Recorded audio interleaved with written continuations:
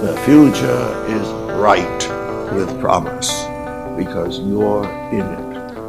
And my word to you is don't give up. Don't give out. Don't give in. It is yours to make. And those who come after you will be very grateful for your witness and what you have done. The voice you just heard belongs to the Reverend Peter J. Gomes speaking to Harvard University in a 2010 keynote address on Harvard's transition to a more diverse community. Distinguished faculty member for 4 decades, senior minister at Memorial Church in Harvard Yard, Reverend Gomes is remembered fondly for his spirited take on the world and serving as a moral compass for the community. I am Amy Montemuro with Harvard Divinity School, and this is Divinity Dialogues, conversations on faith, purpose, and bearing witness. Today, we continue our series of special edition interviews with this year's Gomes Distinguished Alumni Honorees. Each year, the Alumni Council honors the legacy of Reverend Gomes by recognizing graduates whose excellence in life, work, and service pay homage to the mission and the values of the Harvard Divinity School. From investigative journalism to intersectional poetry to Buddhist ministry and bioethics and medicine, this year's honorees bring the Divinity School's vision, working in service of a just world at peace across religious and cultural divides, to fruition. Each week in June, we'll hear the stories of our honorees. This week, we'll hear from Lama Rod Owens, who earned his Master of Divinity degree in 2017. He is an author, activist, and authorized Lama, or Buddhist teacher, in the Kagyu School of Tibetan Buddhism. And he is considered one of the leaders of his generation of Buddhist teachers. A production note, this interview took place in April 2021 in the midst of the COVID-19 pandemic. So Lama Rod and I met over Zoom to avoid travel and to practice good public health measures. To get us started, can you say a little bit about your relationship with religion and or spirituality, and particularly the role it may have played before you joined us here at the Divinity School? Yeah, absolutely. Well, I would say religion has been an incredibly important part of my life. I was born into a very religious family. I grew up in the South, and so part of my family was, of course, Baptist. Most of my family was actually Baptist, and then a small minority of my family, just my mom and I, were Methodists. And my grandfather was a Baptist minister. And then when I was about 13, my mother became a United Methodist minister, which created a lot of conflict, actually, in my family. Because one of the beliefs that many people held in my family was that women could not become ministers. So she had to kind of push against that, early on in her ministry. But I was so deeply inspired by my mother's commitment to her ministry and to her calling. And that didn't necessarily influence me to become a minister, but it influenced me to follow my heart and to follow my calling in life. Having said all of that, I also have to say that I didn't actually really get religion. At the same time, I didn't, particularly Christianity and theology, it didn't appeal to me. It wasn't the theology that was really important. It was the community, the religious community and the religious life that was really important. So as I grew older, particularly as I started college, I just drifted away from regular attendance at church. And that was really the beginning of this, I guess, the opening up of space for me to explore different ways of expressing myself and different ways of identifying. So I was finally able to really start expressing myself as queer and progressive and radical and all these things that I really started to explore. But somehow religion was still very present and spirituality was still extremely important. I just didn't have the language during that transition to articulate that. But I did end up attending for undergrad a Christian non-denominational school, which was great. People came to my school, which was called Berry College, to deepen their relationship with God. I didn't see that particularly on the publicity in the pamphlet when I was applying, but when I enrolled, I was, very directly told that now you're coming into an environment where you will deepen your relationship with God. I didn't deepen my relationship with God. I broke up with God. So, but that was important again, because I think I did something or was beginning to do something that a lot of folks back then weren't doing. I was questioning and asking myself, what else? So after that really formal break, I just committed myself to the work of justice, really of service and activism. And that took me into a Catholic worker community, which is where my story begins to intersect with Joshua Eaton's story, which is why this is so special to both be nominated, because we met in this community actually when he was still an undergraduate student. And he was pivotal for me because he was a practicing Buddhist at the time. And he gave me this book early on that really deeply inspired me to really dedicate everything to the path of Dharma and Buddhism.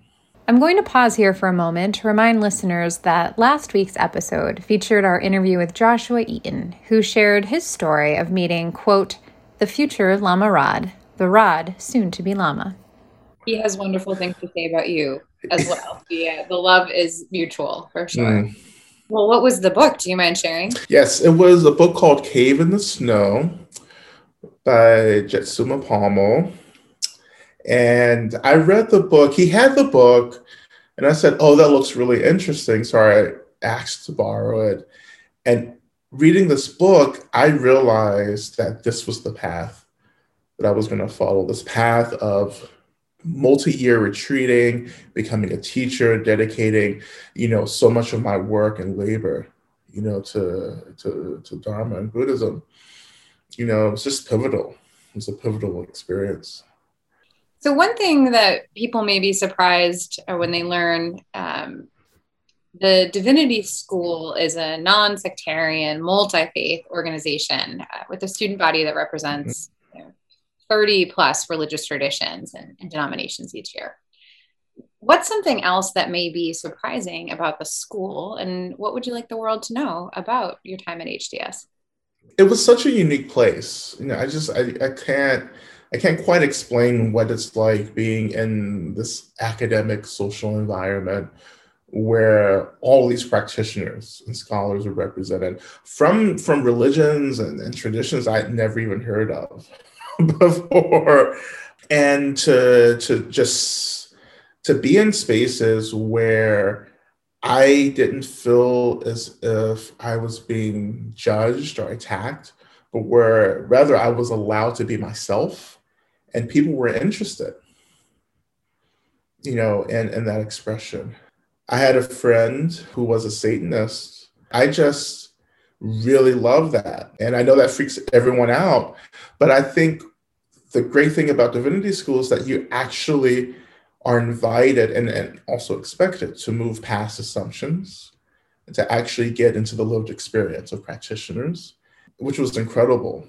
One of my richest memories was introduction to ministry, that all the MDivs had to take, and my cohort, my section was just it was like a family.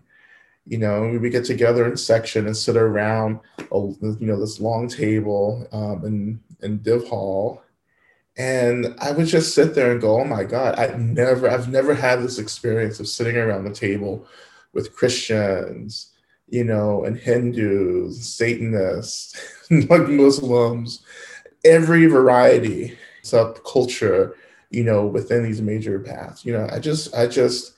I wish that everyone would have this experience. And I grew up in, kind of like a monolithic culture in the South.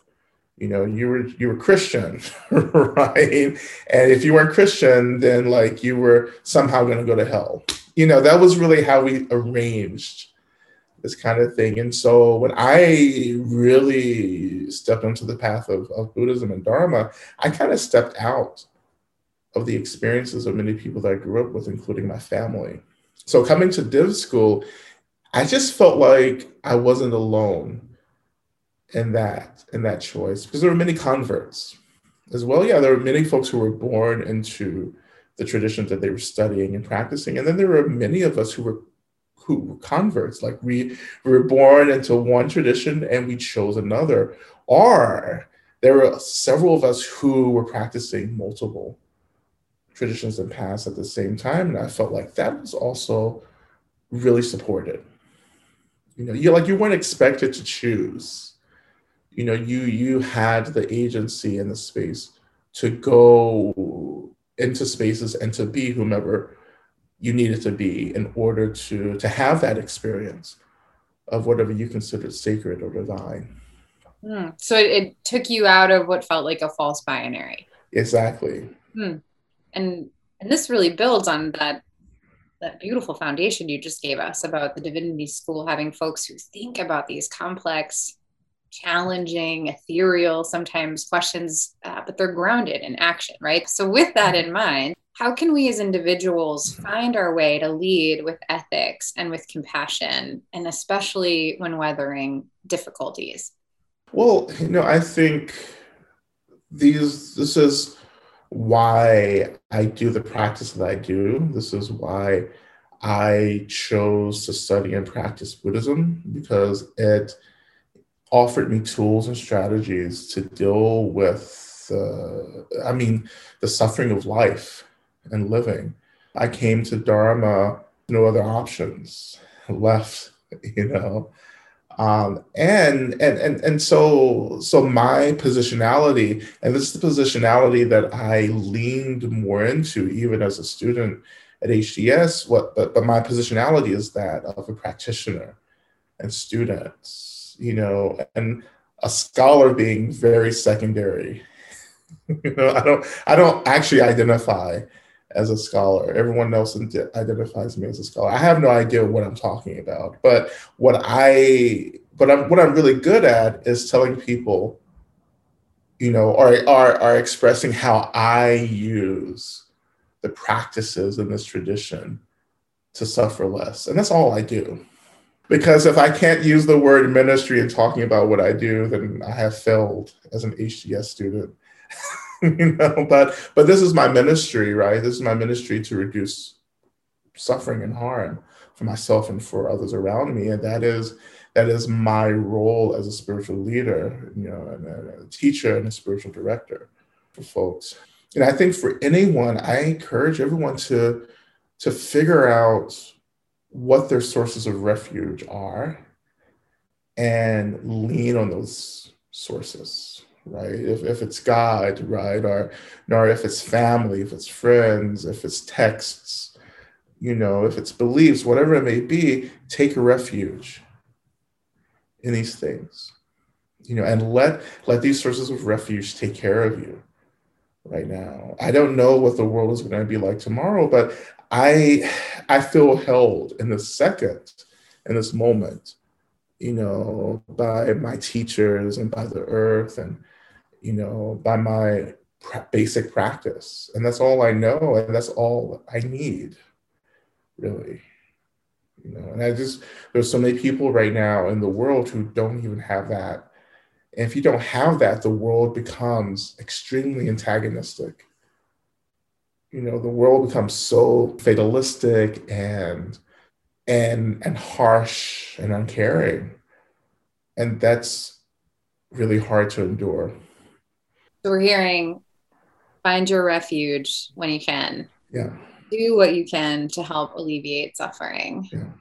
And and I would say also is the compassion as well. I think it's really easy for us to say, those people are the reason, why we're all struggling. Right. I mean, it's just the heart, that kind of scapegoating, placing of blame on other groups of folks right now, it's the, at the heart of anti-Asian and Pacific Islander, violence, the racial violence against Black folks, the anti-trans legislation that's arising all over the country and really all over the world. All of this stuff arises because we're losing this capacity to experience compassion, and therefore we're losing the capacity to empathize. So we don't actually understand, and we choose not to connect to the deep discomfort, the suffering of others around us. And we choose not to take care of our own discomfort. So we bypass it and we blame others for it. I'm going to go off script for just a second. Shall we get back to, I would love to ask more about your books, oral books. But Joshua, and Joshua, when we were talking about ethical leadership, mentioned that there can be an unhealthy attachment to power. Yes. And he was describing a lot of what you just talked about from the reverse, that if you're in a position of power and you are attached or you fetishize the idea of power as one metric of success, especially in a leadership space, that in fact creates more suffering in the world rather than alleviate that suffering. That as leaders, we like to think people go into positions of power to alleviate suffering, and that is not always the case. Anything you would like to say on that topic before we shift into talking more about your book?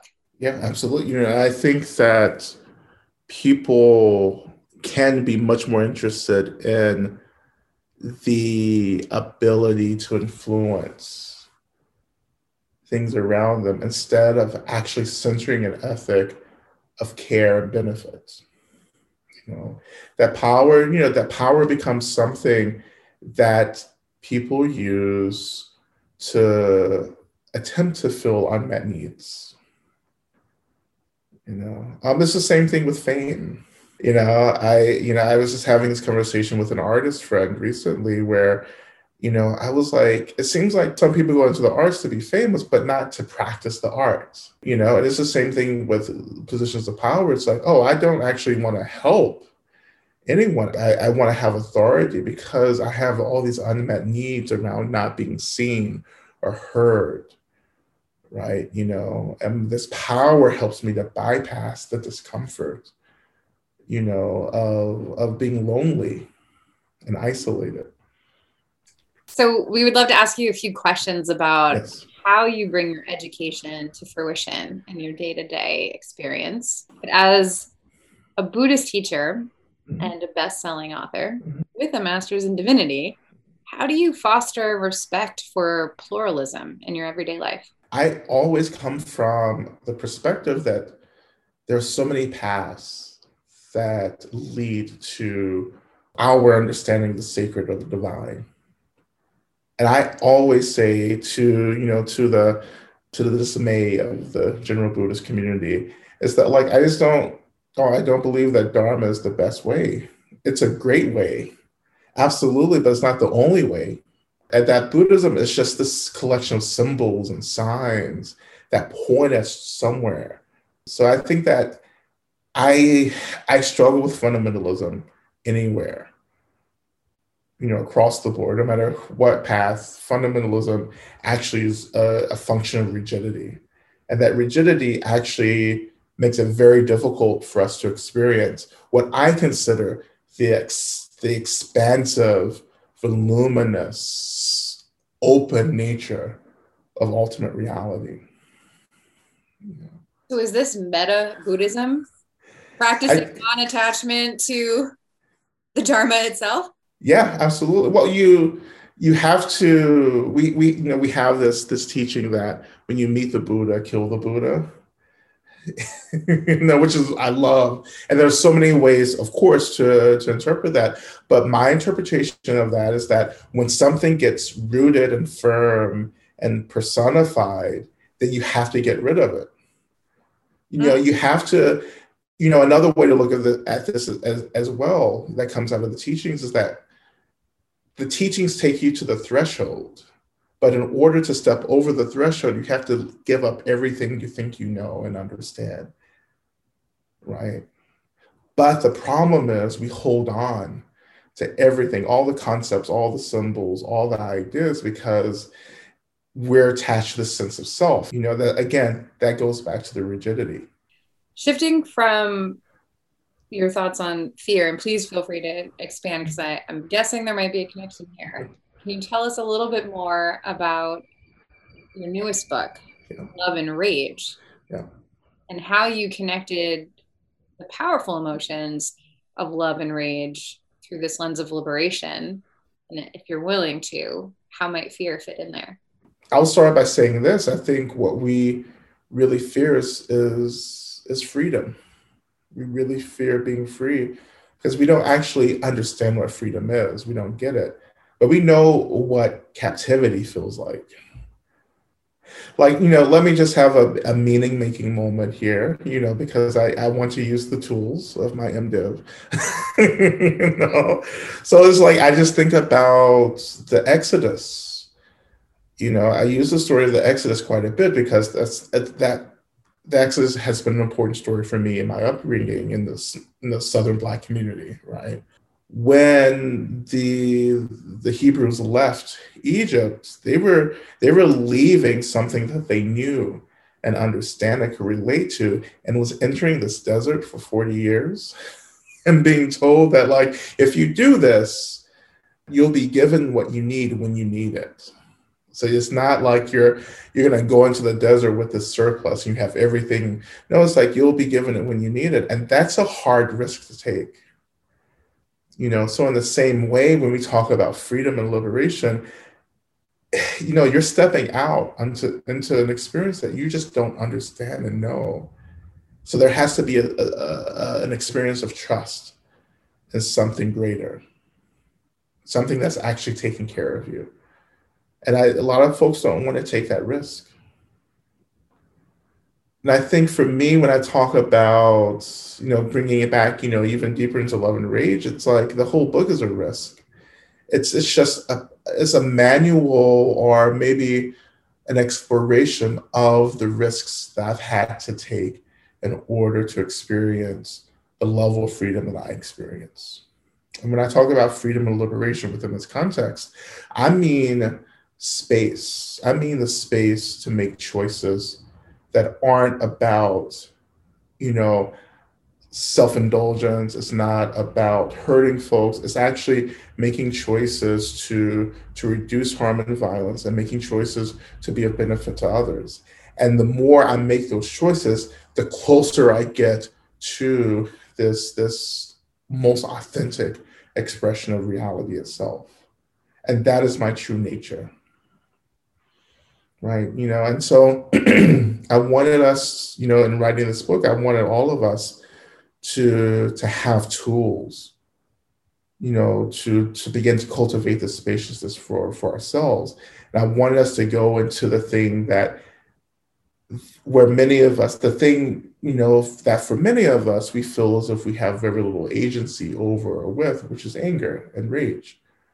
Right. But to bring the experience of love into that, to help people to understand that we're not trying to erase the anger, but we're just trying to remember the love as we're experiencing our anger.